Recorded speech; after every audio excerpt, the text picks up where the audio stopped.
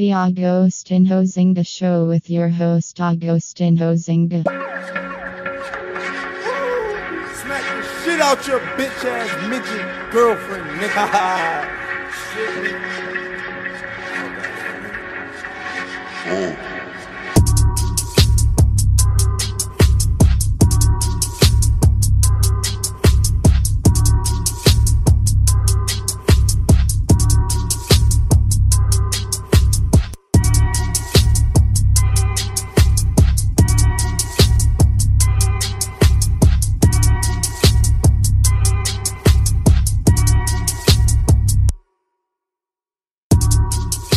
Hello there and welcome back to the Agostinho Zinga Show with your host, Agostinho Zinga, and this is episode number 726. It should be 726. If it's not 726, then I do greatly apologize for it not being the episode that I'm named, but I'm hoping it is 726. And if it isn't 726, then of course I do greatly apologize. But big up everybody who's tuning in live, and big up everybody that's going to be tuning in or listen to this after the fact on the recording side of things. Usually I don't do these Taz shows live. I try to keep that for the random show, which is where I cover all the comedy stuff. But I thought, you know what? I've got some leftover tabs I need to kind of get through. So why not kind of steamroll through some of these topics and stuff via the stream? Yeah, big up Jared Melerick. Appreciate you, bro. Big up. Welcome and being a Taz supporter. I appreciate you very, very much for joining in and becoming a supporter of this lovely little old crazy nonsense poxy stream as we love to do. So big up you. Much appreciated. Much appreciated. So it's been a bit of a jam-packed weekend. Loads of things have happened. I'm going to be covering a lot of that later on in a couple of hours in the random show. So if you want to hear all that kind of comedy stuff, then please kind of tune back later. I've got a scheduled stream for that, so you should be able to see that on my channel and then check that out for all the comedy stuff. And I think I've got a list of topics in the description too, so you can see what I'm going to be talking about in that pod that's going to be coming very, very soon. But for now, we're going to dive on deep into the cultural side of things, because you know what? I am that kind of cultural type of guy, in it. That's what I basically am. So first things first, I wanted to mention, most of you won't care because it's stuff that's only kind of really interests me, and clearly, because this is a podcast, I'm going to start talking about the things that I'm interested in. Berghain 19th birthday is happening, right? It's going to be coming up very, very soon. It's happening in December, and I'm pretty sure it's December the 9th, if I'm going to be double checking my listings here. And there's a lot of conversation online that I've seen via the Berghain community subreddit and a few other places and stuff, such as the Telegram, which they've got a really good Telegram group, actually. If you search for it, I think it's just called like Berlin members or something. I forgot what it's called, but there's a few of them on Telegram. If you're not on Telegram, definitely jump on there. There's a really good few communities on there, and I think it's great because the people there give a shit and the mods take care of the little community. So there's people that come in and spam and do random stuff on there and post some very disturbing pictures and get the fucking, the group nuked.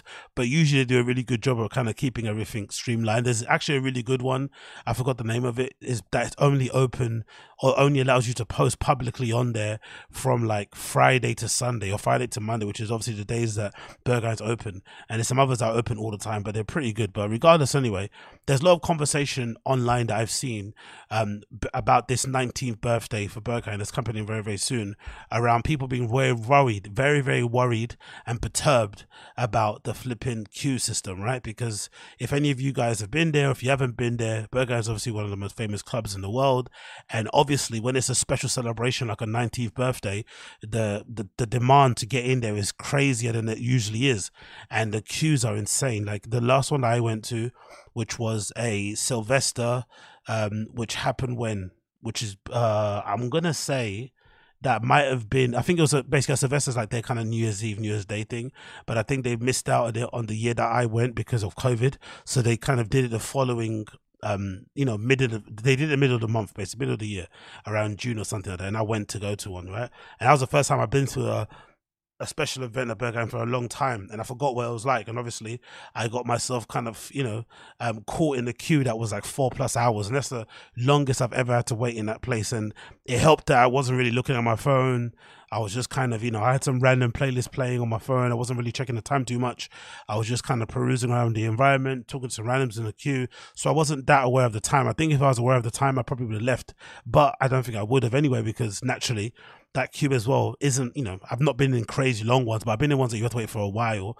And the problem with that queue is that you're usually quite near the front, or you can see the door because there's no, you know, there's nothing kind of blocking your path unless you're like queuing around the corner. You can always see where the end of the queue is, or you can always see at the front of the queue, sorry. So you always have this slight hope that you're going to be near it. So I was queuing there for 4 hours, and obviously I ended up getting in, which was obviously great, but it's not something that I want to repeat. But one thing that happens quite often during special events is that people like to queue cut.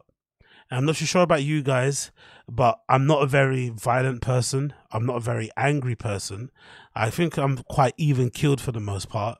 But one thing that will make me fly off the handle and go crazy and kick a baby down the street, or punch a woman in the face, or throw a handicapped person off their fucking wheelchair is if they cut the queue. If they cut the queue in front of me, I don't care if you're disabled, if you're a child, if you're a woman, I'm going to put my hands on you. I'm going to get very angry. I'm going to get very violent. I'm going to get very shouty, and I'm going to do some things that will probably, you know, land me in prison in some regard. I just cannot stand it. And I don't know what it is about me with queues. It's my little trigger. I don't know if it was because of the years of being a sneakerhead and being into Supreme and being into Bape, where I had to queue outside of stores. And, you know, I'm not sure about you guys, but when I was younger and I was going to all these stores to queue up, there was like a little group of guys who were like a bit older than us. At the time, we thought they were like 50 or something, but they were probably only in their late 20s. But they were older than us, and they had more connections to the store. Like, they knew the people inside that worked there, sorry. They obviously spent more money than us, so they got preferential treatment. But they would always come in like big timers at the queue. So we'll be queuing outside of these stores, out of these shops for like, you know, sometimes 2 days. We'll be going to McDonald's to get fucking breakfast for each other, doing the breakfast runs. We'll be fucking shivering in the cold in fucking tents and sleeping bags overnight, staying up the whole night, not sleeping, all this nonsense, only to have all these older dudes, these older quote unquote cooler guys rock up in the morning and just jump the queue, right? It used to always fucking drive me crazy. And I think that kind of PTSD from that queue days of queuing up for sneakers and hype streetwear stuff has now carried over. And now in my adult life, when I'm going to clubs and stuff, the last thing I want is for some kethead, right? Some fucking GHB bunny, right? Some fucking ket monster, some coke fiend, some MDMA fucking wally to jump in front of me while I've been waiting patiently outside in the fucking cold for fucking 4+ hours. And it's going to be even worse. This one I'm going to on the 9th of December. Usually the months of, you know, the months between like, well, let's say September all the way until February are usually the coldest months in Berlin, right? Or in Germany, I guess overall. It's bitterly cold, probably even more so here in London. The cold actually cuts to your bones. And usually if it's colder, you don't get a lot of tourists, so the crowd will probably be a lot better than it usually is for a kind of celebration thing, because usually celebrations happen in the summer. Usually in the summer, a lot of tourists go there, a lot of the people from, you know, out of town or whatnot go there too. There's a lot of like pent up, like, oh my god, this is the best party ever type of thing. A lot of like Project X type of vibes, you know, too much expectation, too much entitlement, just too much, and it ends up not being a good night. Most likely this will be a really good party. That's a really, you know, bittersweet thing about this. All the hype that people are having around it is justified because the lineup isn't too bait. It's not full of like, you know, all the fucking bait people that you see on TikTok and Twitter and shit. It's a kind of heads lineup. It's different rooms, different type of vibes. So it's going to definitely, you know, all 4 rooms actually fucking open, right? From Burger and Panorama Bar, Hale to Saul, all fucking open. So it's definitely going to be a barnstormer, but keep your head on the swivel, because people are going to be cutting the queue on this evening more than you've ever seen in your life. So what I advise for you, if it's going to be your first time going there, my advice for you personally would be this. The people at the front, the bouncers, they're not really looking what's going on in the queue. They're keeping an eye on who's at the front of them in their line of sight, but they're not really paying too much mind what's happening at the back. So they're not going to help you. You have to help yourself. And your other ravers around you, the people in front and behind you, most of them don't really care what's going on behind or in front of them. They don't care what's going on behind or in front of them. They just want to make sure they get in, so they're all keeping quiet. They're all trying to pretend they're not high. They're all trying to clench their jaws to make sure it's not swinging. They're making sure their eyes are not dilated, you know, pupils aren't dilated properly too much, whatever. So you have to look after yourself. And what I say about looking after yourself is this: don't allow anyone to cut in front of you. If that means you have to get into a shouting match with somebody, do it. The bouncers aren't going to care. And if they do come over and ask you, hey, what's going on? Why are you guys shouting? You can calmly explain to them that this mongoloid tried to cut in front of you in the queue.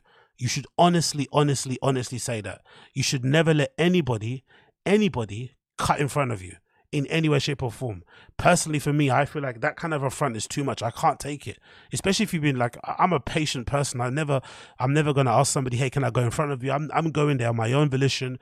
I'm queuing up because I want to go to the club. So I'm already embarrassing myself as a man, as a human being, by leaving a warm home, by leaving my warm country, my nice life, to travel however many distance I am, however many hours, to go and stand in front of a dumb nightclub, right? It's already redacted, right? It's already redacted. It's already super redacted that I'm doing this in the first place. Don't then now make the situation far worse by jumping in front of the queue and acting as if my presence doesn't fucking matter.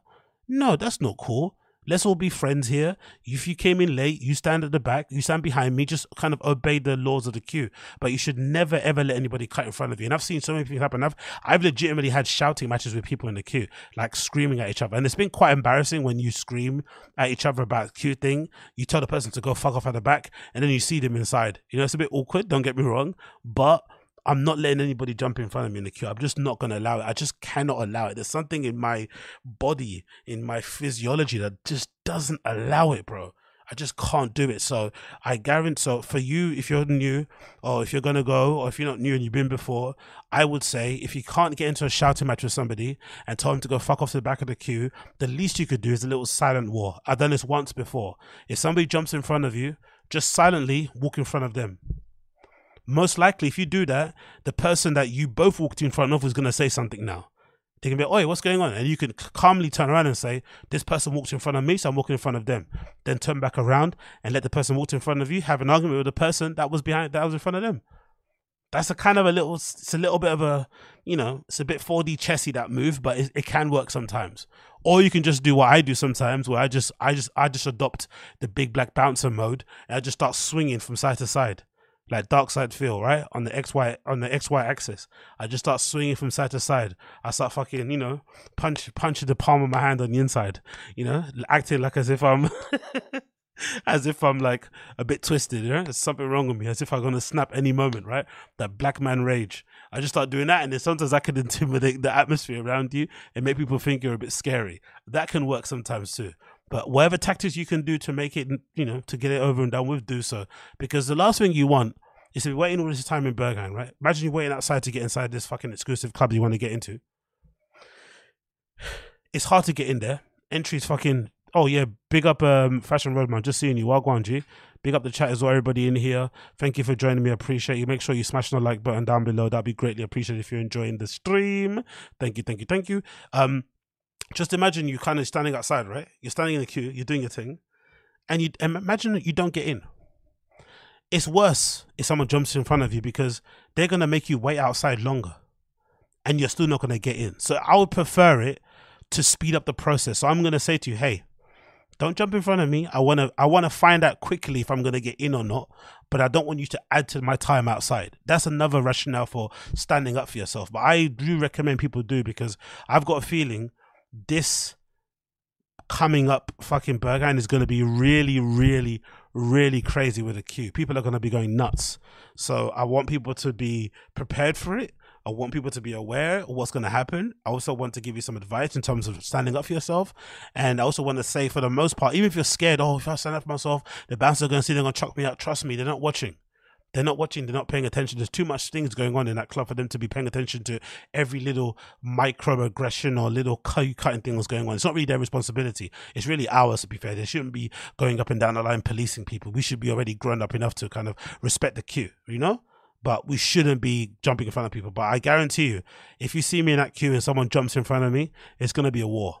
I'm going to be going UFC on that person. I swear to God, it's going to get crazy. But I'm hoping it doesn't, because I just want to go and party. I want to see who I want to see, because like I said before, the lineup is fucking crazy. I actually prefer the fucking panel room lineup to the main room. I think the panel lineup is fucking bonkers, but the queue situation is going to be nuts. And I pray for everybody that's going. I pray for every single person that's going. Talking about praying and talking about people that are going. Maybe this is just me. Hey, maybe just me. Am I the only person that gets a little bit annoyed when people online post these like public declarations, these public notices and posters of like, hey, I lost this thing. Can you guys help me, please? Especially when it involves a nightclub.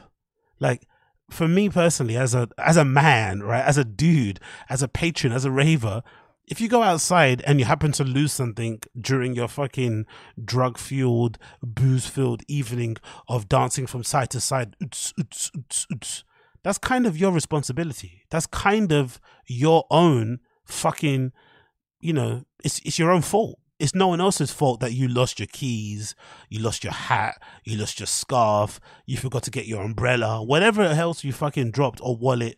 That is on you. You have to just take that on the chin and keep it moving. There are occasions where you can maybe go to a lost and found, dignified, right? You can go online because most clubs have a little lost and find section.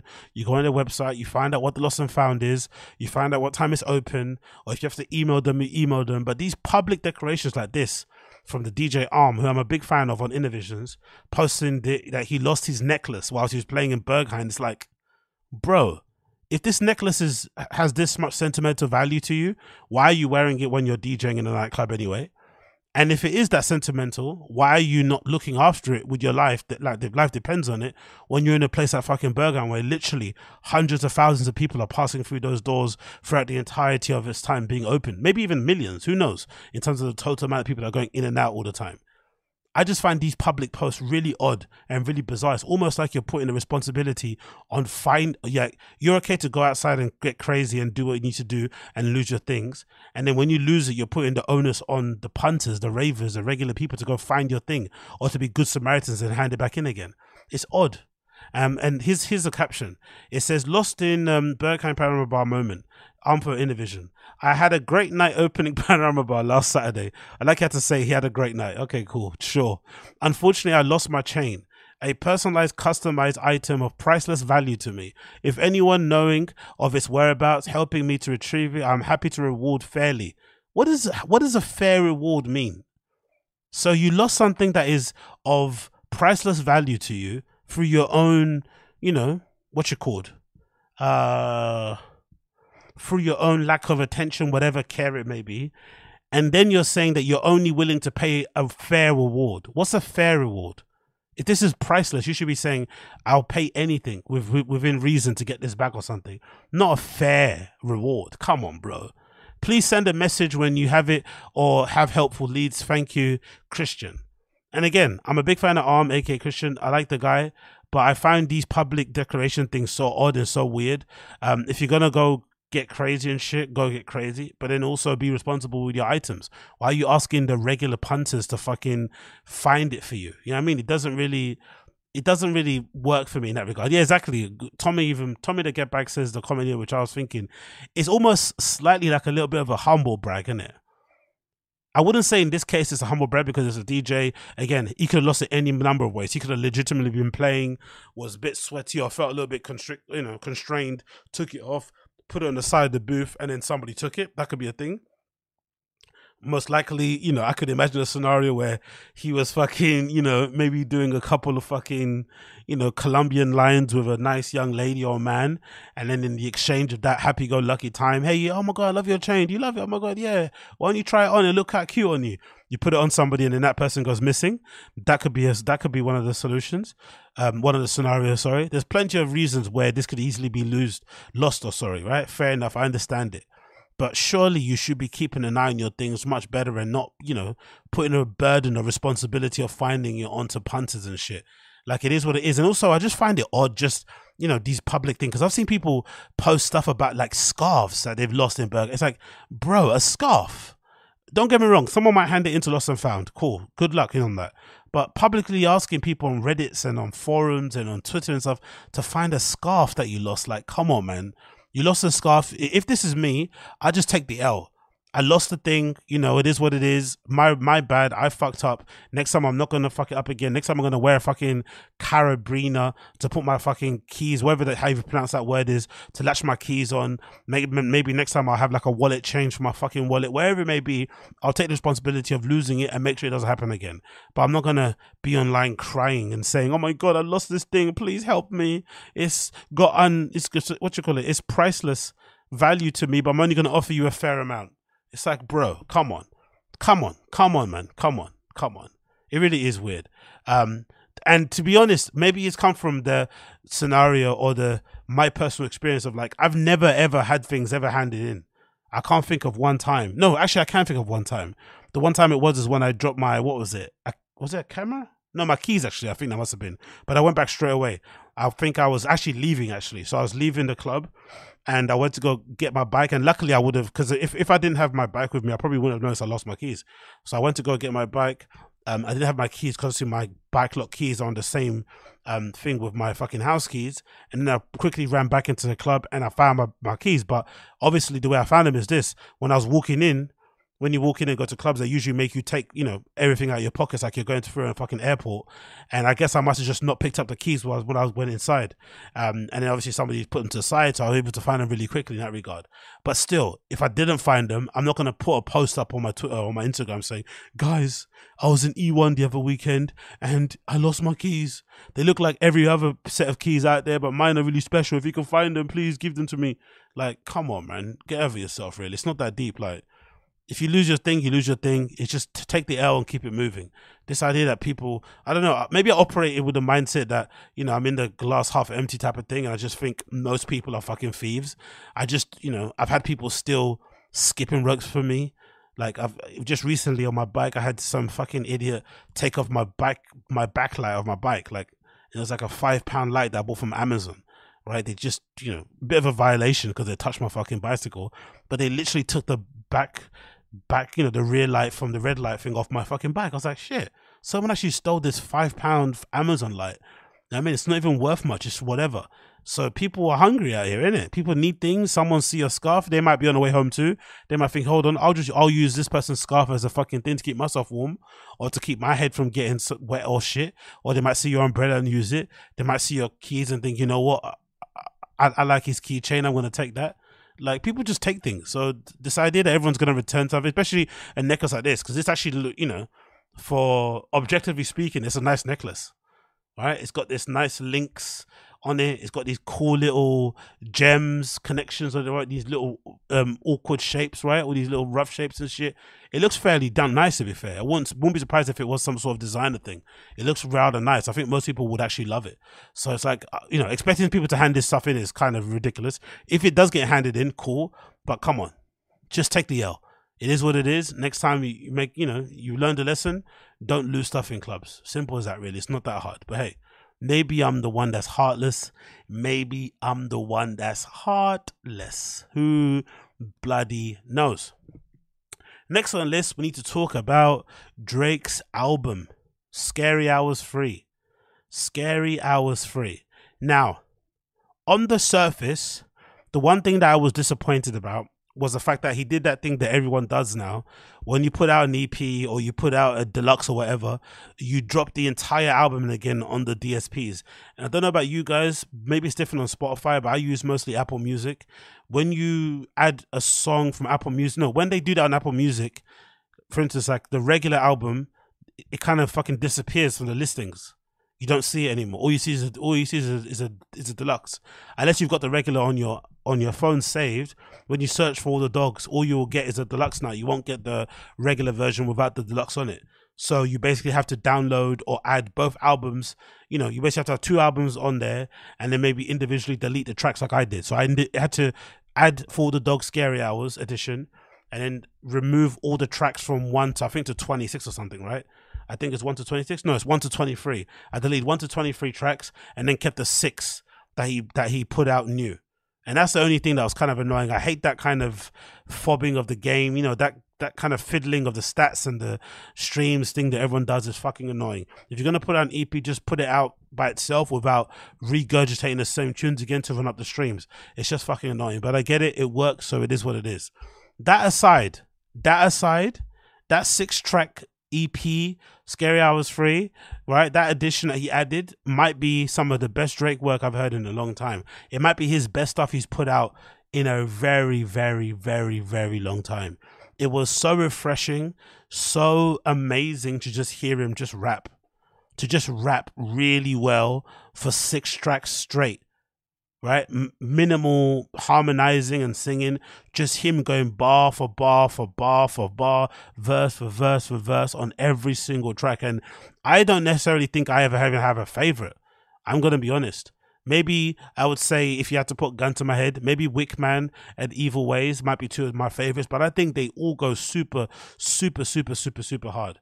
Obviously, in terms of an interesting story arc, I think the stories about my brother is an incredible track. It's such a great way to like diss someone like a Joe Budden, but then not actually diss him, because I guess the premise of this track is him going through this entire story arc of, you know, some of his guys that he's known who have kind of been done dirty by guys, and that's what turned him into, I guess, a dog. But then in a roundabout way, he kind of insinuates that this is a Joe Budden story, because if you know anything about Joe Budden, you'd know that he used to date with that girl called Tahiri. And I think that was, you know, he always kind of mentions and says that she was like one of his real true loves. He proposed to her, all this sort of shit. So they had a very complicated up and down sort of like, you know, history and past, whatever. And if I'm not mistaken, when they broke up, whenever, you know, they broke up a number of times, but one of the hardest ones to take was when they broke up and she ended up hooking up with Kevin Durant. Is it Kevin Durant? Oh no, James Harden. Sorry, that's it. James Harden, not Kevin Durant. James Harden. She ended up hooking up with James Harden, the beard. And you can imagine what that will do to a male, you know, to a man's ego, especially in America, those type of dudes, right? When your ex-girlfriend ends up dating one of the hottest NBA stars out here who's known to be, you know, a literal stick man. So that probably didn't really resonate or kind of sit well with him at that time. And obviously Joe Budden got a hold of this information and wrapped it into, I think, kind of into the story about my brother, which was also really good. Red Bottom was a stellar way to kind of introduce what he was going to say. I think he went probably the hardest on Red Button. Maybe Evil Ways probably was another one too, but he went so hard on Red Button. Legitimately one of my favorite, I think, Drake verses of maybe all time. I'm not gonna lie, like this opening verse is so good. I swear to God. The most, like, I've read here from Genius, the most decorated competition decimated. My drive is dedicated, your drive is designated. Niggas got you on the spot, then you separated. Reasons for it speculated. We know how it escalated, rarely celebrated. Grade 11 educated. Radio is king again. Audio is king. Remember that, guys? Billboard got me regulated. Want to make it fair for you, numbers that I generated. Do right and kill everything. People knew that death awaited. Taylor Swift, the only nigga that I ever rated. Oh, come on. Too good. Only one could make me drop an album just a little later. Rest of y'all I treat like you never made it. Leave your label devastated. Even when you pad the stats, period, I never hated. Even when you stab me in the back, the vest is metal plated, right? And I think when I hear that stab you in the back thing, the thing that honestly comes to mind is mostly the Julius Caesar story, right? The Julius Caesar assassination, how he was lured into that situation and essentially stabbed in the back by some of his closest and dearest. I fucking love that. I flipping love it. Trying to see a B inside my circle like I'm getting graded. Man, all this luggage in the lobby like I'm getting traded. Every time you need me for a boost, I've never hesitated. Every time that Yeezy called a truce, he had my head inflated, thinking we gonna finally piece it up and get to levitating. Realize that everything is premeditated. That's quite a fucking tragic bar, especially being a fan of both Ye and Drake, because essentially he seems like what Drake's insinuating here is that he doesn't actually mind piecing it up with Ye, with Kanye. He actually would like them to be cordial or be friends at least, so they can actually get back to working and creating memorable musical moments, because their ongoing beef, or Kanye's inability to let go of whatever drama they had and move on, has really robbed us of some really great collabs between the both of them. Whether it's him, whether it's Drake writing for Ye, whether it's Ye producing a track for them, or him or them two going back to back or making a tape together, it's really it's really sad that we don't get much from them because of the current static going on. But it seems that Drake is basically saying, hey, I would actually like to be friends, but every time I try and do it, it's another scheme from Kanye to do something. So it's never real. So I'm just going to stay away from him. And, we can probably understand, especially the state that Kanye is in at the moment. He's probably not the best frame of mind to actually piece it up properly because he's got so many things going on. It continues. Everyone was good with me, then everyone expressed and faded. Ticking time bomb, they begging me to detonate it. If I press this red button, dog, everybody heaven gated. Oh, you know about Heaven's Gate, Colt. Press this red button, dog, everything forever changes. Word to M Dollar, she the only one that could have saved it. Should have hit you first, but sis, you know that shit I've taken. Niggas think I'm sweet, but I'm not a diabetic patient. Did you hear that? Niggas think I'm sweet, but I'm not a diabetic patient. No, I'll start blacking out like it's a segregation. I'll fucking double cross you niggas like it's meditation. Like, oh. This is the best version of Drake. Honestly, when he gets into, he probably doesn't like it. There's probably a part of him, I think, similar to like that Weeknd interview that I always speak about, when the Weeknd put out Kissland. He was talking about how his fans hated it, right? Kissland. I think that was one of the most, I think that divided opinion, Kissland, amongst the Weeknd fan base.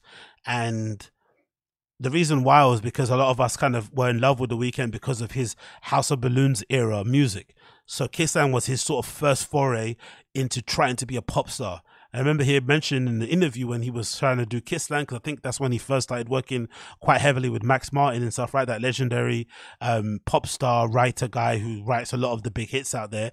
And he basically was saying that, hey, actually writing, making music, making pop music that the general public would like normally people would like, is actually harder than doing the House of Balloons type music for him. He says he could basically, make 6 different House of Balloons with his eyes closed, but actually trying to write a banger pop record that regular mums and whatever will like across the world is actually much harder of a creative challenge, of an artistic challenge. And maybe that's the same thing with Drake. Maybe Drake actually feels like he can do, this Scary Hours 3 with his eyes closed. Because if you believe him, from what he said in the little trailer that he put out prior to the release of this tape, he said that he only wrote these lyrics in the last week. None of this has been pre-recorded. He actually made this entire thing in a week or something like that. Like, this wasn't stuff that was left behind, that was on the cutting room floor, that he forgot to add to the album. Allegedly, all this stuff was made within the last 7 days of the release of the fucking album, which is scary, right? To think that he just put this out on a whim, like, fuck it, let's go. Let's fucking go. And he delivered, to say the least. He says here, I could tell you better than I show it. It's a demonstration. I'll fucking leave you in the dirt like some vegetation. Chemicals is mixing in my brain and killing hesitation. I will fucking force a few shots like a vaccination. Niggas calling me up to cap. This is not a graduation. I will fucking put your ass on pause like I'm Pastor Mason. I will set alarm off cause a whole evacuation. I'll get you 10 years from now like a procrastination. And I think that's most of a Pusha T diss, probably, right? Like, he's never gonna forget that diss, that beef. He's gonna get him back eventually. I'll fucking find out wherever y'all celebrating. Pull up, park my Phantom on the curb like I'm Larry David, and then we'll see who's really crazy. I don't know what this park up my Phantom on the curb is. What's this Larry David line? What is saying on Genius about this? I don't really. What's that? Did he do that in an episode of Larry David? I don't really know. Maybe it's something that we kind of find out. But yeah, like I said, whole absolute EP add-on full of absolute bangers. I really did enjoy listening to this when it kind of dropped eventually in the gym. I was absolutely going crazy. No, actually, I listened to this at home first. I didn't listen to the gym straight away. And obviously, I kind of carried this over into the gym. It was only like, if I'm not mistaken, once you take away all the other tracks, it's about 35 minutes length, if I'm not mistaken. Definitely one of my favorites. And then the other one that I really liked on the album is Wickman. I think, is this produced by Conductor 2? Let me actually see the listings here on Genius. Is this a Conductor B or Alchemist? Who did this? Oh, Alchemist. So Alchemist produced this one. What's the other ones? Produced by Vinyls and Boy Wonder for Evil Ways. You Broke My Heart was done by Vinyls. And then I'm guessing Red Button, is that done by Conductor? No. Oh, really? Red Button was done by Lil Yachty and a person called Overcast. That's pretty fucking cool. Conductor did Stories by My Brother, and then The Shoes Fit was done by Overcast. So Lil Yachty produced 2. Again, this is why people need to put some respect on Lil Yachty's name. People were acting as if like the Lil Yachty's inclusion in Drake's creative process was a reason why they didn't like the previous album for the Dogs. But clearly it's showing that maybe he just didn't like the album. It was just an excuse to hate on Lil Yachty because he came through and produced co-produced 2 of the 6 records on here. And 2 of them are 2 of the strongest records on there also. So you can definitely can't say that he is, that he is a negative influence on him. But clearly one of the best ones for sure was Evil Ways with J. Cole. I think the reason why this was really impressive was because having listened to J. Cole's interview with Lil Yachty on his show, I think it's called Safe Space. It's on YouTube. It's a podcast that he does with his friend Mitch. It was a really good interview. One of maybe the better J. Cole interviews that I've seen. It always makes a big difference when an artist of J. Cole's caliber is interviewing with another artist. You just get a far better interview, especially because J. Cole is far older than Yachty, so he obviously approaches it in a more of a mentor, big brother type of role thing. So it ends up being a really awesome conversation because it turns into basically a mentorship thing, and we're just flies on the wall listening in. So it was a really cool interview. But one of the things that came out from that interview was J. Cole mentioning the Kendrick relationship and the collaboration and the rumored tape that they were going to put out that never came out. And J. Cole basically saying, hey, we don't really have any music out there that hasn't been put out there that's worth people listening to. We're both really busy, but if we do lock in, it'll be really good, but we have to make it real. For real, it has to be probably, a lot of work has to go into make it work. And it reminded me how good they sound together. But hearing Drake and J. Cole go back to back, and Kendrick, doing his own thing at the moment, I'm starting to feel like I might want to see a Drake and J. Cole collaboration mixtape before I see a Kendrick and J. Cole one, to be honest, because they sound really good together when they're going back to back. Like this Evil Ways song is just so good. Seeing them trading bars one for the other is just fucking amazing. It starts off with, yeah, I got some evil ways, even through the glasses you could see the gaze. To find your way up to the top, this shit's gonna be a maze. Volkswagen shit, the way I'm running Beatles plays. Come on, bro. Drake just spazzed down another one. J. Cole comes in. Volkswagen shit, the way I'm running these Beatle plays. J. Cole comes in here. Yeah, and we link it like we freed the slaves. I conquered hell, walked the veil, and set my feet ablaze. My heart hardens every year like sneakers that Adidas made. I never did the VMAs, I'm not in need of praise. Like, come on, bro. 2 bars already, and you're like, okay, cool. All praise to the born sinner, Jesus slaves. Born sinner, like the little, the J. Cole kind of entendre there. My brothers running through the 6 like they're Green Berets, beefing with the block that's 500 feet away. Wheel of Fortune shit, the way they say they need a K. Come on. Nuh-uh. I need a raise and a safe to stash these free Lays. Times were hard. I watched my mama robbing Paul just to get Peter paid, and now my paper folded like when teachers don't want the classmates to see your grade. Time is spending now. I see the grays poking out of this beard, but it's weird because I feel like I ain't even age. Y'all see the rage, feet firmly planted on these precious flowers I've been handed. Match me be the vase. Anyway, I'm not going to go too much into it. The bars are crazy. Probably some of Drake's best work. People are suggesting that this is the consequence of Joe Budden going after him and saying what he said about Scary Hours 3. Possibly, I think so. But I don't think it's more so him trying to prove. I think it's more so him maybe feeling a little bit disrespected. He probably thinks, hey, I'm taking chances. I'm out here. I'm one of the top artists out here. I still release basically every other year. I'm doing collaborations. I'm doing singles. I'm doing features.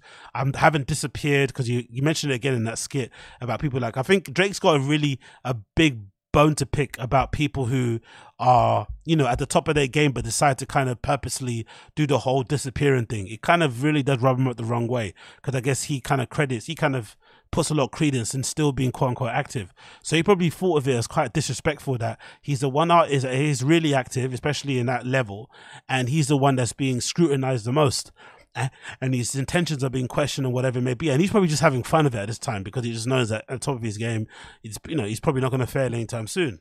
So this addition that he added was probably just a reminder, like I think I mentioned on Twitter before, like it's like that meme, or it's like that legendary interview of Jose Mourinho where he was at Man United about respect. You know what I mean? Put some respect to my name. I know you might think you know, you have recency bias of what you know about me, but remember, I'm still that guy. I'm still him.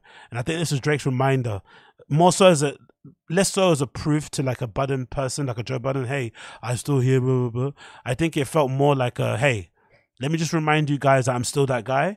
And I think he did it. I think he did it. That's 6 out of 6. That's a banger. There is maybe a counter argument to that. Some fans could probably sit there and say, is he being lazy with the previous ones? Because this obviously sounded like he was hungry. It sounded like he had the point to prove, a reminder to put out there. So maybe there is a, you know, there is a point to be had if you say, oh, was the previous projects just a cash grab? Were they just him going through the motions? Does he not care about his fans? Is he not giving us his best work? Maybe that is part of it, but I don't think that's fair. I just think, you know, after a certain level, once you know, Drake's basically won it all, achieved it all, it's probably hard to find the motivation to kind of keep you going anyway. So maybe it's not even like a conscious thing of like not being motivated to the top of your game. Maybe it's just something that you just do because, you know, you find it easy, you put it out, people lap it up, it is what it is. But then when you do have a lot of people maybe criticizing you, maybe you want just to remind them that, hey, I'm only doing this for fun. If I get serious, this is what it's about. I don't want to do it serious because I don't care, but this is what level I'm on if I do get serious. So that was a good reminder to put out there. And for me, you know, being the kind of person that always says, oh, he doesn't have a one classic album guy, because I still think Drake has a lot of really good projects that are good in patches, but they're not the most cohesive. I think this might be one of his most cohesive projects he's ever put out. Legitimately, I know it's only 6 tracks, I get it, but you know, add 4 more tracks onto this. He legitimately, this might be one of the most cohesive projects that he's fucking put out in a very, very, very long time. So big up Drake for pointing it out there. Appreciated, never, ever, ever ignored. And I can't wait to hear what else he puts out for us, especially going forward. And maybe he takes a break from this as well. This might be a good point to actually go on a proper break and just relax and chill and then see how it goes from there. So yeah, loved it. Loved every bit about that project. And of course, most of you know where that is, where you can find it. For the Dog Scary Hours edition. It was actually called Scary Hours Free, but I guess now it's not. It's been kind of changed to Scary Hours edition. Unfortunately, you have to re-download or re-add all the other fucking tracks on there to listen to it again. But I did the fucking, you know, the nerdy thing and individually delete all the other tracks. I already got them on the other album and listened to the other 6, and I was really, really happy. So big up Drake for that one. Big up Drake for that one. Okay, moving on from there. Let's quickly go into this. Oh yeah, we've got to talk about this as well. We have to talk about this. So let me bear with me a second as I get some of these stuff off the screen. So I think, yo, big up Stinger Guru. Appreciate you. Thank you for the super chat, my friend. I'd if you spoke on it yet. Yeah, the yes. Thoughts on ASAP Rocky and Puma collab. Yeah, it's coming up, my friend. Big up Stinger Guru. I've got that on the docket. It's coming up, my friend. The Puma and A$AP Rocky thing is coming up, my friend. I've got it on the docket. So let's continue on here. Thank you for the super chat, though, Stinger. Good, appreciate you, brother. So let's continue. So most of you will know the drama that's been going on with Diddy. Eventually, yes, I think the other day, maybe 2 days ago, Cassie officially put in a civil lawsuit regarding the years of abuse and alleged rape that she suffered at the hands of P. Diddy, which kind of broke the internet for a brief period of time. And then quite soon after, basically the next day, now courtesy of New York Times, it says Cassie settles lawsuit accusing Sean Combs of rape and abuse. So literally the next day, Diddy basically settled outside the court amicably. And I think from what initially we heard on the first lawsuit, that when the lawsuit was initially put forward, I think the figure that they had was like 30 million. So Cassie was basically suing, you know, Diddy for 30 mil. And, you know, it's probably within reason to believe that she probably got near that figure. Some people out there are a bit disappointed. I think I saw a lady from Danity Kane, a former artist from Danity Kane, that was speaking, and she, or maybe making for the band, I don't know what it is, but she's associated with Bad Boy, and she was a bit upset because essentially Diddy's not going to be held accountable for his actions because now legally the matter's kind of over, and he's kind of, you know, they've kind of come to some kind of conclusion. And I think her comment was something along the lines of, you know, it's always money above accountability. But I think with this being a civil suit, the aim was always money anyway. The aim was always money, and obviously to expose the person because you're putting it out there. Because I think most people, myself included, you've probably heard rumors of Diddy maybe being a bit freaky and whatnot, but you never thought it was probably this deep. I didn't anyway. I never thought that he was all this time abusing Cassie and shit. Maybe there might be a suggestion of grooming, that might be something that you play into. But again, what is really grooming, especially in the entertainment industry, you know, it seems like everybody takes advantage of everybody in some way, shape or form. Just because it's an age thing and it's male and female doesn't make it different. I'm not really too sure, but it seems like that whole industry in Hollywood or entertainment industry or music industry is an industry that's basically steeped in exploitation and manipulation, whatever it may be. And some people use it to their advantage, weirdly enough, which is incredibly toxic, but it's hard with the whole grooming thing. So I didn't really think that much of it. And of course, there's people questioning, you know, Diddy's sexuality and stuff, but I never thought it was as deep as, you know, physical abuse and sexual abuse, emotional abuse and rape and shit. I never thought it'd ever go that far. I always thought, okay, maybe he might be a freaky guy. He's a bit weird, especially with, you know, his tendency to like not want to like have a conventional relationship, always dating these random young ladies and having loads on the go. I think when he was dating Young Miami from City Girls, he must have got another lady pregnant as well, and all this sort of stuff at the same time. When you're like in your 60s, 50s, you already got a million kids. Just a bizarre way to kind of live your life. But again, lifestyle choice, it is what it is. But I never thought it was go as far as the rape and the abuse thing. So even if you are somebody that's kind of looking at Cassie like sideways and thinking, man, why do you accept the money? You kind of have to think about it from her point of view of like, now it's finally out there how abusive and how downright evil Diddy is, and she also got the bag for it. I think that's mission accomplished. You expose somebody who not a lot of people had any idea what he did, or maybe were intimidated and scared to really talk about the things that he did out in the open. Everybody's sort of aware of it.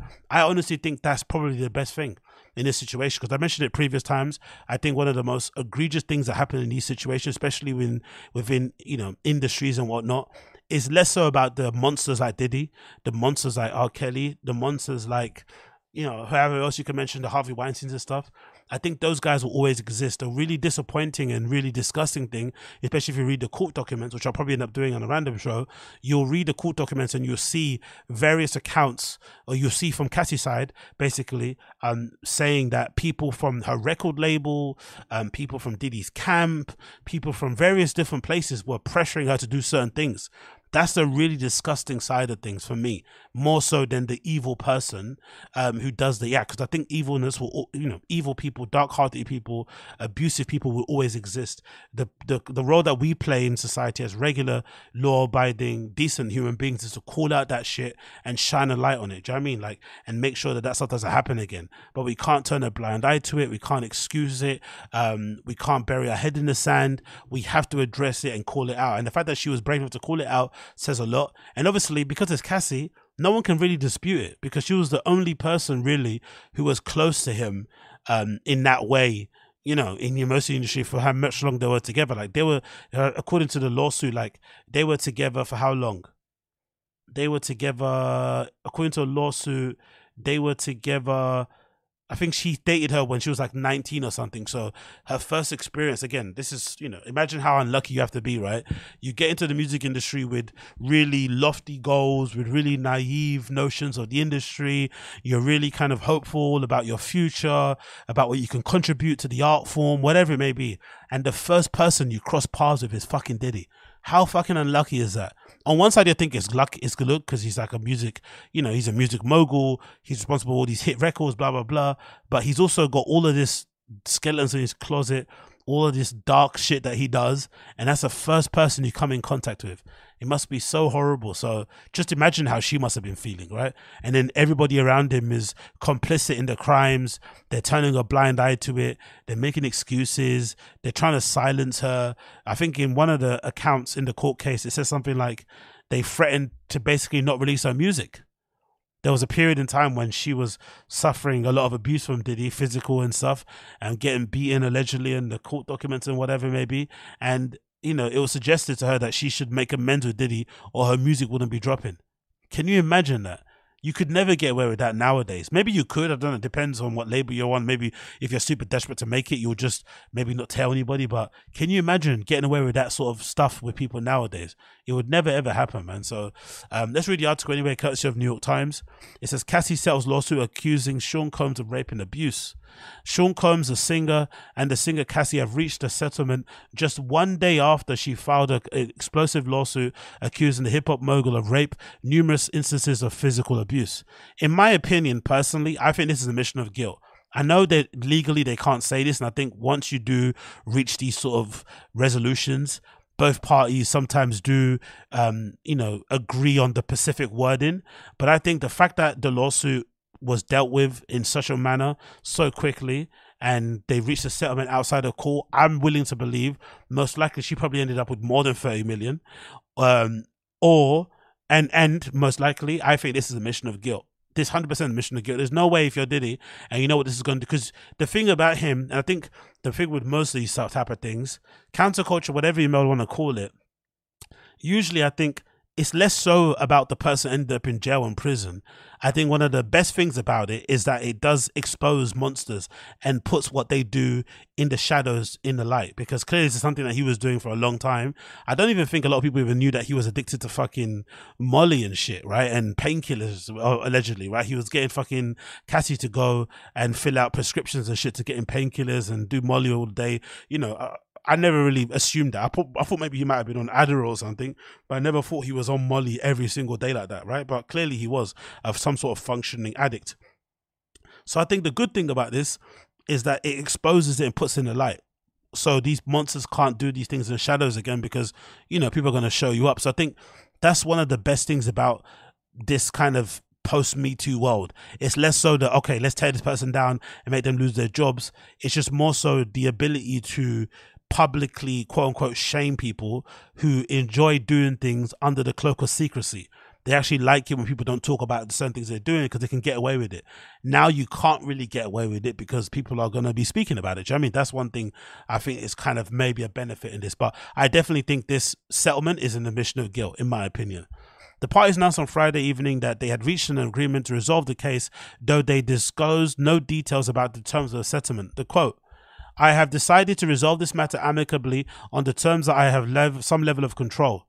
Cassie, whose name is Cassandra Ventura, said in a statement, "I want to thank my family, fans, and lawyers for their unwavering support." Most likely, this is probably the best, especially if you believe, which I do anyway, that she definitely did suffer some level of abuse. I think this makes a lot of sense, because what it does is that it puts this situation kind of behind you. You can actually draw a line in the sand, and you could also, like she says, step away from the situation on your terms. Because if this case goes to court, more things are going to come out in the open, and maybe there's going to be some stuff that might come out that might not paint her in the best light. Because there's some people already who are, disputing her claims and wondering why does she bring it up now, and if she's just trying to look for money, whatever, right? The longer this case goes on, even if you do have a point, because the other side have to defend their client, right? The defense, they're going to obviously go out of their way to muddy the waters and to muddy her name and make her look bad in public. So you don't want all those other things to get out there, because it's not necessary. The key to the matter is just the person that abused you and raped you and stuff, and you want to get that out there. So I think this is probably the best way to go about things. It continues. In a statement, Mr. Combs said, "We have decided to resolve this matter amicably. I wish Cassie and her family all the best. Love." Disgusting. For Mr. Combs, the settlement quickly shuts down what could have been a risky and potentially embarrassing process of legal discovery, in which reams of evidence are made public, and a possible trial. And Ms. Ventura, who's already aired her accusations for a public complaint, avoids cross-examination by Mr. Combs' attorneys.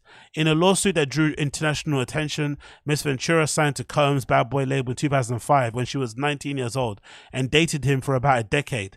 Accused Mr. Combs of what she said was years of beatings, controlling behavior, and various forms of sexual abuse, including rape. In a response, a lawyer for Mr. Combs, Ben Afram, said Mr. Combs vehemently denies these accusations and outrageous allegations. The funny thing about this is the hip-hop media, the silence amongst some platforms regarding this has been quite concerning.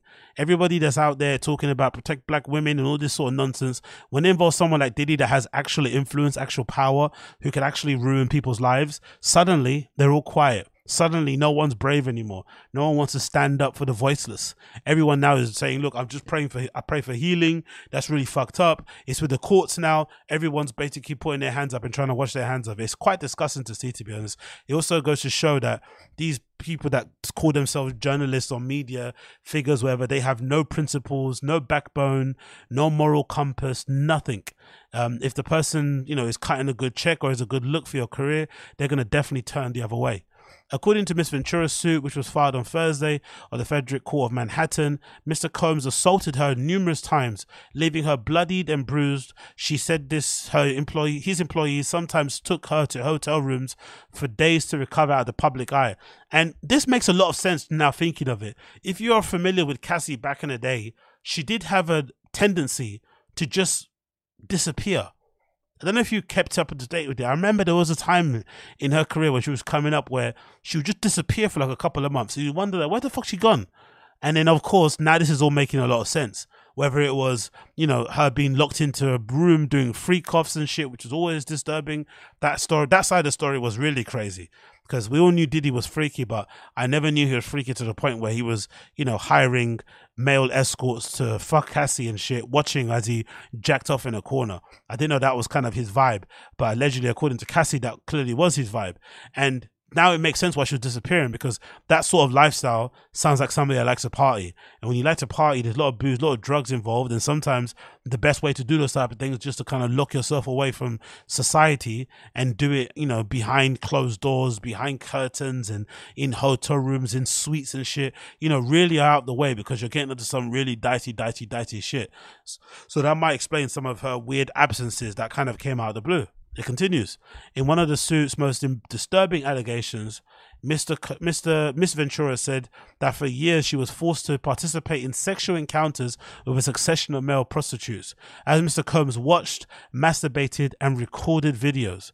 According to the suit, Mr. Combs called these events freak-offs, and they could take a number of high-end hotels throughout the United States. Can you imagine? Because there's hotels out there that do have CCTV footage, like secretly in rooms and shit. Can you imagine the amount of hotels that probably have some of that footage somewhere? Someone somewhere definitely has some of that footage. If they've got secret cameras in places, you for sure could think someone somewhere has that footage. And I would bet, you know, a good amount of money that Diddy probably has some of that footage himself. Even if he probably would never admit it, that footage is probably somewhere locked in some sort of safe, or maybe on his phone, and he fucking rewatches it all the time like a fucking freak. According to Miss Ventura's suit, Mr. Combs controlled nearly every aspect of her life, paying for her homes, car, clothes, and other necessities, and even had access to her personal medical records. The suit says Miss Ventura never went police because she feared he would merely give Mr. Combs another excuse to hurt her. That's a really interesting side of things, which I never thought of when it comes to control, right? Paying for somebody's life, basically by force making them indebted to you. Sort of similar to like a pimp's relationship with prostitutes, right? With these girls, quote unquote. Like you basically pay for everything. You make them totally dependent on you so they can't go anywhere else. I never really thought of that as a form of control, because nowadays girls like that because that's how to be a boss bitch. That's how to kind of trick off a nigga, all that sort of stuff, right? That's how to live the soft life. It's basically be somebody that your whole life is dependent of another dude, which is really odd. But I always found it interesting how those same women who are willing to submit themselves to a man like that and have them pay for everything are also the same ones who get really touchy when a man expects some sort of sexual favors for that deal. If they're willing to fly you out private, they're willing to buy you all these Hermes, all these shoes and bags, but then they have the suggestion to you that, hey, why don't you give me a blowjob every day? Or why don't, you know, I want to fuck now. Suddenly they're doing too much. Suddenly they're being creepy. Suddenly they're stepping over the line. It's like, wouldn't you expect that to be a regular kind of request or regular exchange from people who are complicit in that sort of lifestyle? You would expect that to be true, wouldn't you? But who knows? We just move on for that one. Mr. Combs, who started Bad Boy 1993, became one of the most powerful and successful figures in hip-hop industry, working with stars like Notorious B.I.G., Mary J. Blige, helping to transform rap music and culture into a global pop phenomenon and a major business. Still, his rise to fame has been dotted with allegations of violence, including that he and his bodyguards beat a rival music executive, Steve Stout, with a champagne bottle and other items. Now, one thing I have to say is this. I think it is kind of true. I kind of understand why people in media now are finding it very hard to talk about this, because now we've seen with some level of evidence and certainty that Diddy is quite a dangerous person, and not just to women. He's dangerous overall. He's willing to fight. Like, allegedly had a scrap with J. Cole, allegedly had some sort of altercation with Drake. Obviously, there's the connection with him and Tupac's death. Then there's the fucking Kid Cudi incident blowing up his car. Like, he's willing to actually do stuff to people. And he's definitely got the means to do it. And he's clearly got the people around him that are willing to crash out to please him. So I could understand why some people are a bit, you know what, I'm not willing to actually talk about this because this guy is actually dangerous behind the scenes. It kind of reminds me a little bit of Young Thug.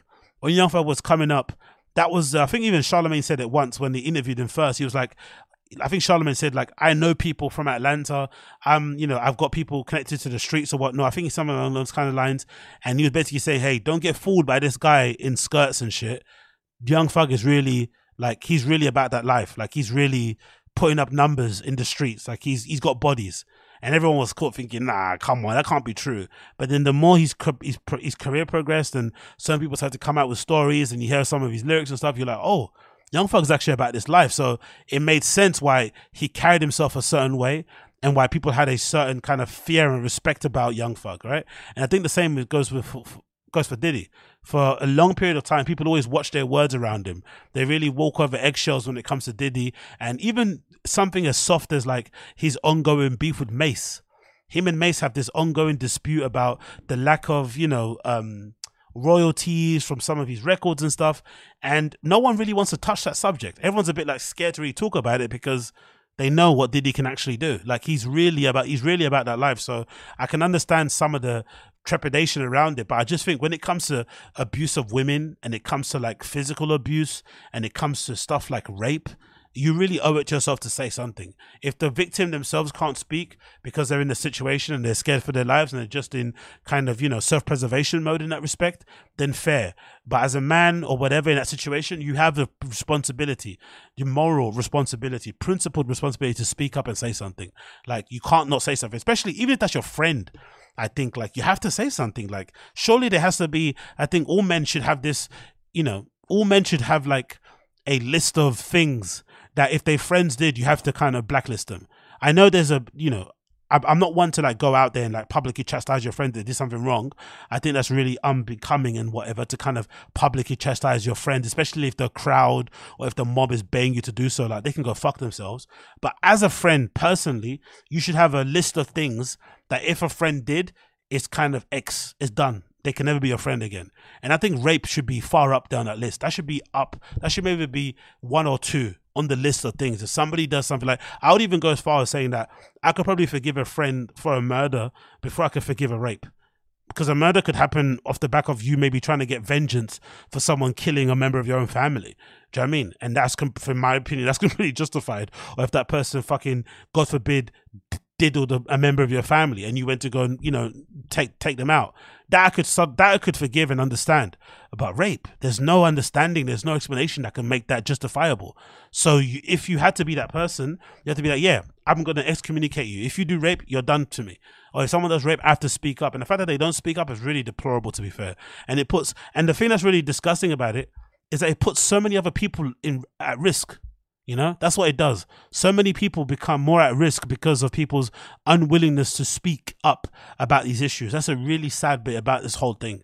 But hey, we continue here. Last thing to talk about here, even with the statement, however, the damage to Mr. Combs' reputation and legacy has been substantial. In the days since Ventura's suit has been filed, past allegations of violence and abuse have resurfaced, and various musicians have publicly signaled their support for Cassie. In a statement, Douglas Wigdor, a lawyer for Cassie, said, "I am very proud of Cassie for having the strength to go public with her lawsuit. She ought to be commended for doing so." Of course, she deserves all the credit. Imagine holding on to that for so long, because you have to give her credit too. She hasn't come out and said anything about Diddy beforehand. She didn't go on the podcast tour. She's not on the Shade Room. She's nowhere. She completely excommunicated herself and that she went the complete opposite way. She found herself a nice, well-to-do white guy. They've settled down. They're married. They've got 2 kids. She went the complete opposite of hip-hop. She doesn't want anything to do with it whatsoever, clearly, and I understand why, because it's been completely tainted to her. So the fact that she now decided at this moment in time where it seems like she's at peace the most to bring all this up again, and even if it's monetarily going to be beneficial, the emotions about it still are going to be quite hard to fucking contribute and to kind of, you know, to work around, because you're digging this all up again and you're the one that went through it, so it's never going to leave you. It doesn't matter how much money you get. You know, people always talk about the money thing, but it's like, bro, if you've been raped, like no amount of money could ever make that okay. So it's still going to be quite hurtful. But the fact that she was willing to do it and risk people, you know, talking about her in a weird way again or defending him, says a big deal about her. So big up her. She's got bigger balls than a lot of men in the industry, and it's good to see that she got the resolution that she needed. And to me, this settlement is definitely an admission of guilt, in my opinion. 100% an admission of guilt, from my humble opinion, personally. But hey, what do I know? What do I know? So moving on from that one, let's talk about the A$AP Rocky Puma collection. Now, it's an interesting one because when it was originally announced, let me actually get the article up. But when it was originally announced, I had the feeling that it was a more substantial agreement, like, because obviously Puma's got a long relationship with Rihanna, and obviously them being together now, maybe she kind of brought him in, or they went to work with him anyway. It kind of felt like they went to make a whole thing. They went to flesh it out. But I guess with the Formula One being in Las Vegas, they went to probably take advantage of that and kind of strike while the iron's hot and get something going out there in the time being. So maybe this kind of explains why this looks so bad, because it was rushed. Because I think it was announced, the Puma deal might have been announced in September. Let's say for, you know, let's just say to be charitable, that it was actually agreed, or they was actually started working on the collection in July. It's still not a lot of time to put together a good first collection with all the resources Puma has, you know, whatever it may be. It's not the longest amount of time to actually put something decent out there. So that might explain why this shit looks so fucking terrible. Because I saw this and I thought to myself, you know what? It probably would have been better if you didn't do anything, you know? If you would have waited out the time properly and actually waited to put it out properly. Because what I've seen so far, it just beggars belief that this was actually gone through some level of quality control, and they thought this was actually the one that was going to put Puma back on the map and actually make it a culturally relevant brand, because that's what basically they want, right? Because I'm sure Puma's sales aren't bad. I'm sure they do fairly well, but in terms of being culturally relevant, they're not really there, right? No one really talks about Puma in that regard. So when you collab with somebody like an A$AP Rocky or even a Rihanna, you're not doing it purely for sales. You're doing it a lot for like cultural cachet. You want the kids who buy all the hyped sneakers, all the kids that buy all the hyped limited edition brands out there. You want them to spend some of their money with Puma. And for me, I just don't think this is what is going to do it. The best thing about this collaboration is the gloves. The best thing about the collaboration is the gloves, for sure, in my opinion. I think the gloves are the best thing about it, but gloves aren't going to be enough to save Puma, because this shit looks terrible. You've got this face mask or this balaclava thing with holes in it, which looks very dated. It kind of reminds me of like Yeezy season 1 and 2, right? Those looks with the holes on the sweats and stuff. But again, even the color, even the fucking color, this beige creamy color, again, is very reminiscent of early Yeezy. But again, that whole thing is completely dead. That's been and gone. And why is it all holy? Why has it got all rips and holes all over it? Why not just make this balaclava, this face mask thing, why not just make it normal without all the holes? And I think it's got holes in it, and it's also been done to look like it's been put inside out. Why not just make it normally with high quality materials without all the faux distressing, and maybe take off the label or whatever it may be, or just make it about the holes? Why do you have to have all this kind of ripped bits on it? Like, it just doesn't make any sense. It looks absolutely disgusting. Then you got some more pictures here of Rocky doing the collection lookbook pictures. Again, I guess in New York, underneath the overpass with his vintage car and shit. It just, none of it makes sense or matches. You're not going to see anybody in Harlem wearing this stuff voluntarily. If you see anybody in New York wearing this stuff, they've definitely been seeded. 100% they've been seeded, or they've got a stylist friend, because this stuff is pants. Maybe the shoes are okay. I think these part of the collection, these kind of look like, not Sperry-Dons, but I forgot the model. There's a particular model that I'm thinking of. It's like a Stussy model that they put out a while back.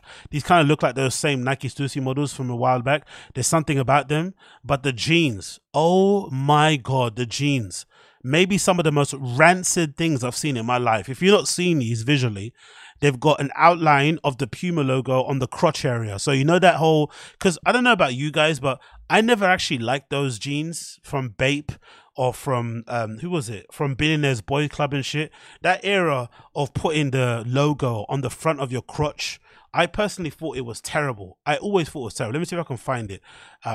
It's like a Bape Bapes. I think it's like Bapes to their jeans. Remember, it's a bathing ape, but they had the logo on the crotch. And I remember Billionaires Boys Club also had it. Billionaire Boys. Oh, was it ice cream? Yeah, maybe it was ice cream. I think it was Billionaires. Sorry, let's see. Billionaires.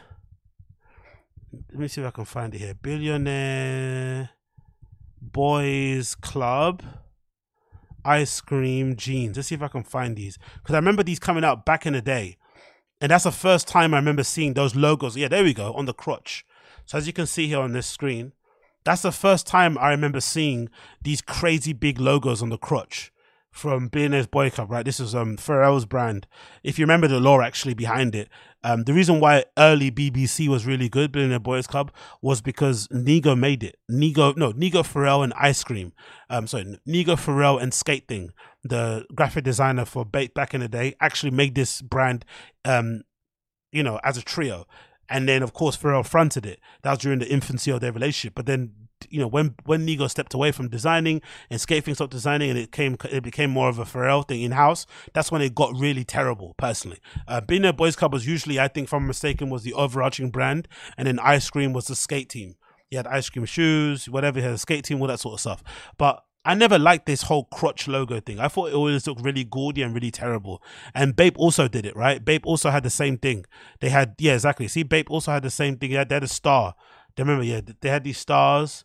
They had it on the front and whatever. I never liked these logos. I thought they always looked fucking terrible, in my personal humble opinion. So when I saw these jeans from Rocky, I thought, oh my God, they're disgusting. But they're made even more disgusting because these look like, I don't know, they look like workman's jeans or workman pants that have been made into a denim material with the logo on top of it. So you've got this gaudy outline of the Puma logo on the crotch that's too big, right? It's too big. It's spread across the entire crotch. It's also not centered, if that makes sense. Maybe it's just me, but it doesn't look like it's centered. It looks like it needs to be nudged to the right a little bit. Maybe it's because of the tail, how it looks, but maybe, you know what would actually work better? Maybe the logo or the actual spelling of Puma, Puma, in that old school blocky font might actually look better, because it's 4 words, it's 4 letters, right? You can actually have 2 letters on this side, 2 letters on that side. It actually might balance it out better than the logo, because the logo is a little bit spread, it's a bit thin here and spread there, so it kind of doesn't look like it's been positioned correctly. It kind of looks like it's kind of leaning too much to the left, not to the right. So I hate that. Hate the jacket. Hate that fucking balaclava thing. The gloves are the best thing in the entire collection. One more image here, and then you also got another balaclava and a racing jacket. So if you actually look at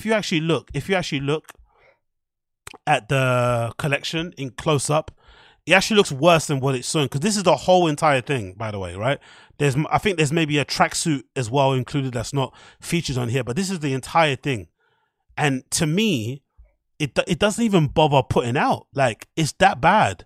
It's legitimately maybe the worst thing I've ever seen in my entire life. And it's really odd, because I remember, I think it's Fashion Roadman actually said it on fucking Twitter the other day. Like, considering how well A$AP Rocky dresses, this is really bad collection. And it makes me wonder sometimes, maybe if you dress terribly, or you're very formulaic or very formulaic, or no, you've got some sort of uniform as how you dress, like similar to like of Rick Owens, right? He always dresses the same. JW Anderson, another one, dresses the same. Tom Ford has particular, they've got a particular way that they dress, but they don't actually wear, like, the only one I can think of who actually wears outfits and goes crazy is Marc Jacobs, right? He's actually somebody that puts a lot of thought into his outfits. He's always wearing different brands and shit, and he's one of the best designers of all time. But I think the majority of designers, they have this tendency to kind of have a uniform that they kind of abide by. Even you see him at the moment now, walking around the world with barefooted and stuff, but he's basically wearing the same garments again and again. The oversized t-shirts, the nice loose pants, the bare feet, or the close to, no fucking sole unit on the feet, the sock thing that he's wearing, same sort of thing. But maybe with Rocky, the fact that he's into so many designers, and he obviously loves clothes and he likes to dress and likes to, put fucking looks together. Maybe all of that there's too much creativity going into his looks and brain power, that it makes sense why when he's then asked to make his own collection, it's really hard to make something original, new, or cool, or even nice looking, because of all that kind of creative energy is going into your outfits. Maybe that's the case. Or maybe it's a case that he just isn't a designer, which is also pretty odd, right? To think of somebody that's that connected to clothes, who's that instrumental in like hyping or, you know, hyping up clothes and being somebody that people see as maybe a leader in that regard, especially when it comes to certain items and brands, and being an ambassador to all these high level, you know, high fashion brands and a muse, blah, blah, blah, blah, to have no ability to like what you like in the high fashion world and then have ability to kind of synthesize into a collection is really bizarre to me.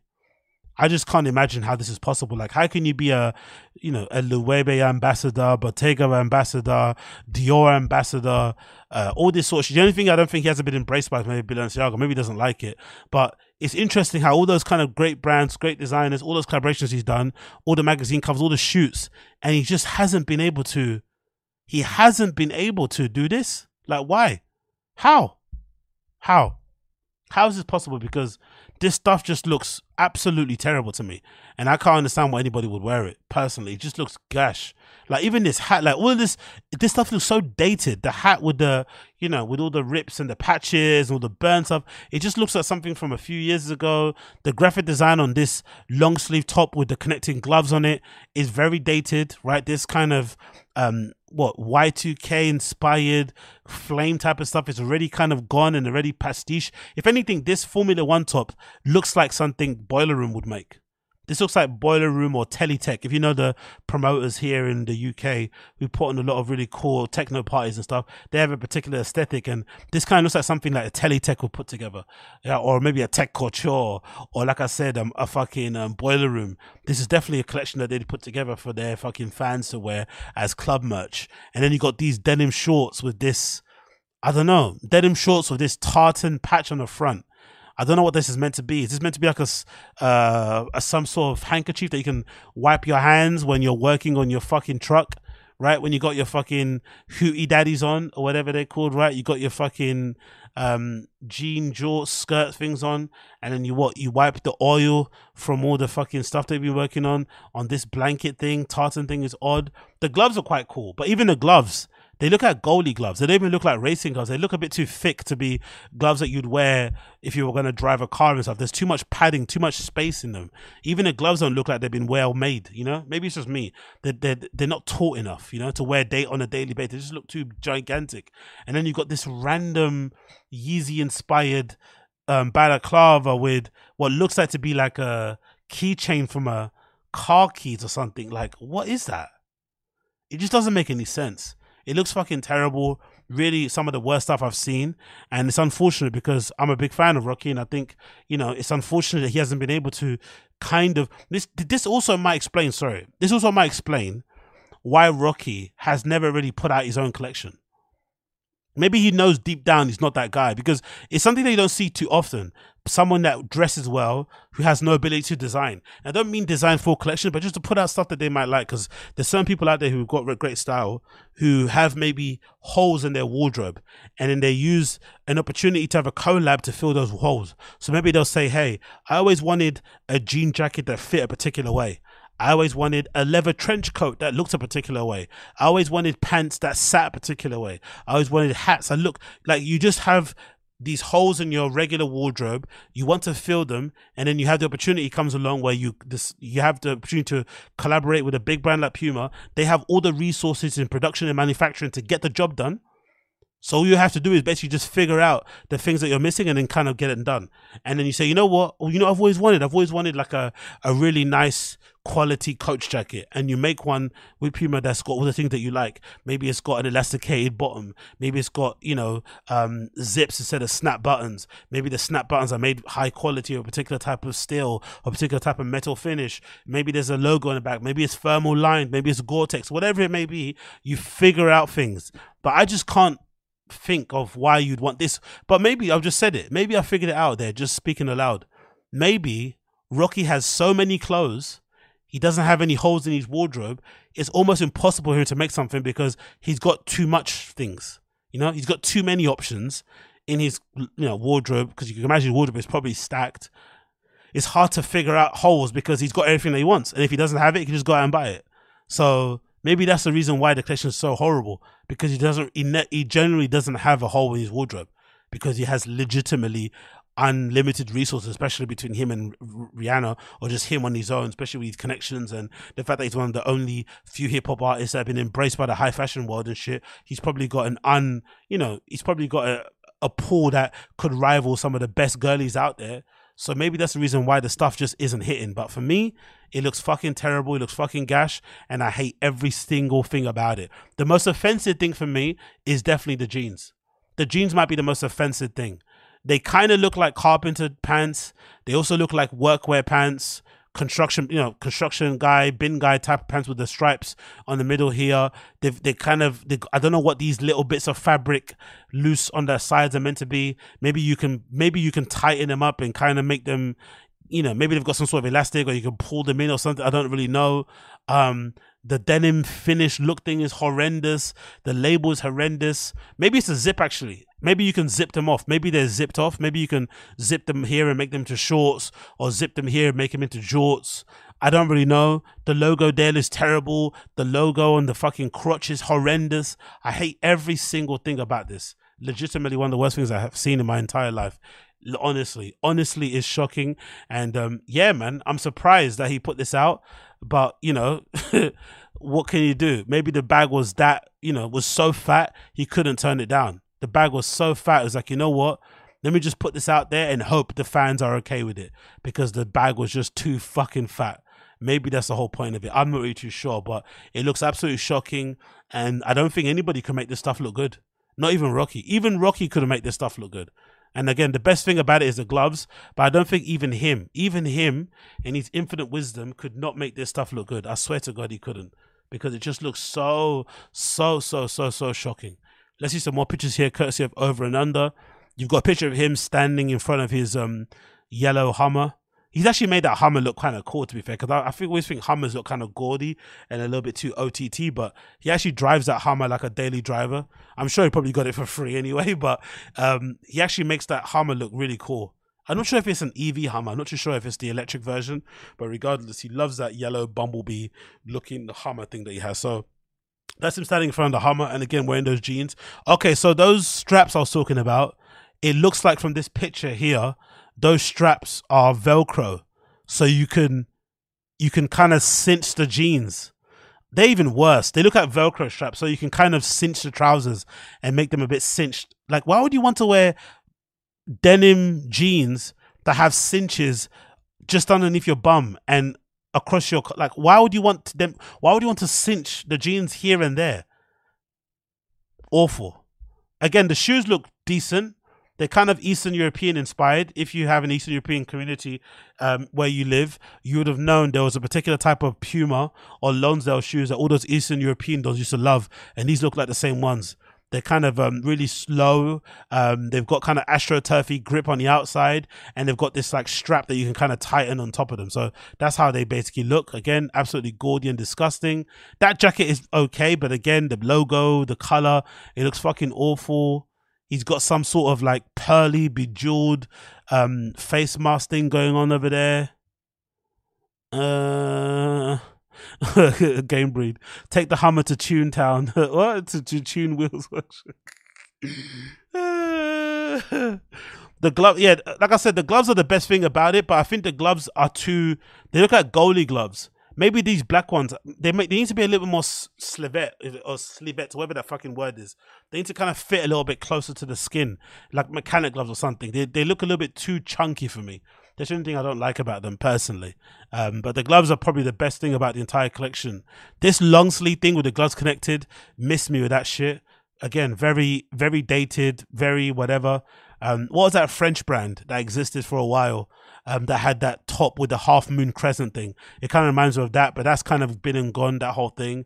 And obviously Balenciaga is kind of synonymous with that look now, with the shirt that connects to a glove thing. But again, I'm not a fan of those.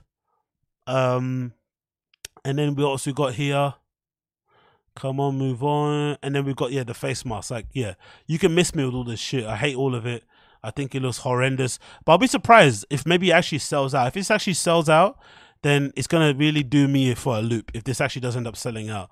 But yeah, for me, I don't like any of it. I think it looks all terrible. The shoes here don't look too bad. Those shoes on that picture actually look quite cool. Let me actually zoom into those shoes. Those shoes look quite cool. So maybe the shoes and the gloves I could probably have. The sneakers here look really interesting. Like, it's almost like is that a sock or sneaker? I don't really know. It looks like a sock, but it could be actually it's actually a sneaker. It's actually a really thin sock-looking sneaker that looks really futuristic and cool. Maybe it's a slipper or something, but these look really cool. I like the way that these look. I'm not going to lie. Oh, look, he's putting his middle finger up. It's so edgy. Hardcore. Guy, you're in your 30s, man. Allow it, bro. Middle finger, being like, come on, bro. Come on. Again, not for me. Not for me. Anyway, that has been the Agostinho Zinga Show, episode number 726. Thanks so much for tuning in. Been a pleasure to have your company, as per usual.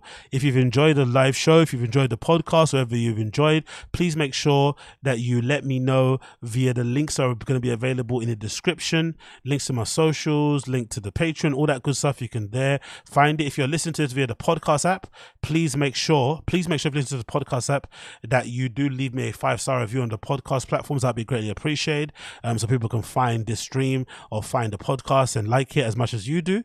And if you're listening to this with the audio application, you will hear my tune today playing underneath my voice. If you're not listening to this via the audio side of things, what are you doing? Make sure you subscribe to the audio podcast if you can to see my tune of the day. But if you're watching this via live stream only on YouTube, this will fade to black, and I'll see you guys again another time. But for now, take care, everybody. Peace out. Thank you for joining. 26 on my third GQ cover. Your new shit sound like you do covers of all of my old shit. Oh shit, I'm devoted to making sure that shit goes unnoticed. Swear you niggas is hopeless. I should run a clinic for niggas that think they winning on some cold shit. 50 M's for a 3-month road trip. I see straight through them like fish tanks with no fish in them. Drizzy still got some 06 in them. IRS all in my books getting they matlock on. All this capital, it's like I left the caps lock on. It's like every time I plot a return, I seem to shift the game. See, I can still talk keys without pitching cane. Pay yourself and owe yourself. Before you come to my city, just know yourself, know where you at. I'm good in every town, I'ma be there doing shows where you at. The lights hitting, women screaming like Jodeci's back, nigga. But that's where the feeling is. That's where all this shit comes from. You know what I mean? Like, the music that you and I used to listen to was just absolutely phenomenal because we went through it all. We went through everything. I remember you loved Jodeci. I mean, like, studies. You even made me. Your money is just a little Barney's co-op for you to be trying to show out. I'm in your girl ear planting seeds like a grow out. We moved to operation in Cali soon as the snow drop. Oh, stop, please stop arguing about who's the best MC. I think everyone would agree, they know that you're not. I know I'm a short shot, middle finger poking you in your sore spot. Bars sound like I'm under oath, nigga. I Comedy Central roast niggas and turn them to ghost niggas. Either I'm getting bigger or you're just getting smaller, or it's both, nigga. I'm just as unforgiving as most niggas. You bit the hand, now starve, it's not a joke, nigga. I hang you with it after I teach you the ropes, nigga. Oh well, bitches paint OVO on they toenails and show up at the show, the after party in the hotel. That 5-star in your city, they know where we at. I hit the lobby, women screaming like Jodeci's back, nigga. Jodeci back. Bitches screaming like Jodeci back. I call the front desk for condoms, she saying they ain't got none. The way that I'm responding, she know that we black, nigga. Fuck you mean? Jodeci back. Fucking hoes like Jodeci back. I paint pictures and flip words. A nigga would've thought that poetry back. Cold, rooftop, hoes turned up. Looking for your bitch, bet she won't turn up. Wonder where she is, fuck could she be? She's a hoe, she's a slut, she's a freak. Heard a couple niggas hating, but them fuck niggas weak. Count $100,000 like it sucks to be me. Ain't that what you wanted? Stuntin' on you niggas. Came in this game, never frontin' on you niggas. Gave your heart and soul, stories of my pain. Felt naked cause I laid it all, my glory and my shame. Caught fire just to have niggas ignore me in my flame. About to burn down the house, they tryna pull me in the rain. No, fuck your list, you lame niggas and doubters. I'm undoubtedly the hottest, and that's just me being modest. Go check the numbers, dummy, that's just me getting started. I'm artistic, you hold your applause. What good's a poker face when you joker showed me your cards? David and Goliath taking on the giants. No need for pause when I tell you my ball's bigger than yours, Cole. No false guys. Young Mike playing against the Monstars, tapping in the 94 Nas, or that 96 J, or that chronic shit Drake, which was really just Slim Shady. I'm silly, my pen crazy. Today I'm out in Philly, my fans waiting for 12 hours just to get their dollar sign. Thoughts stream like I'm Spotifying. Trench coat flow, bottom line. To these too cool for school niggas, I'm Columbine.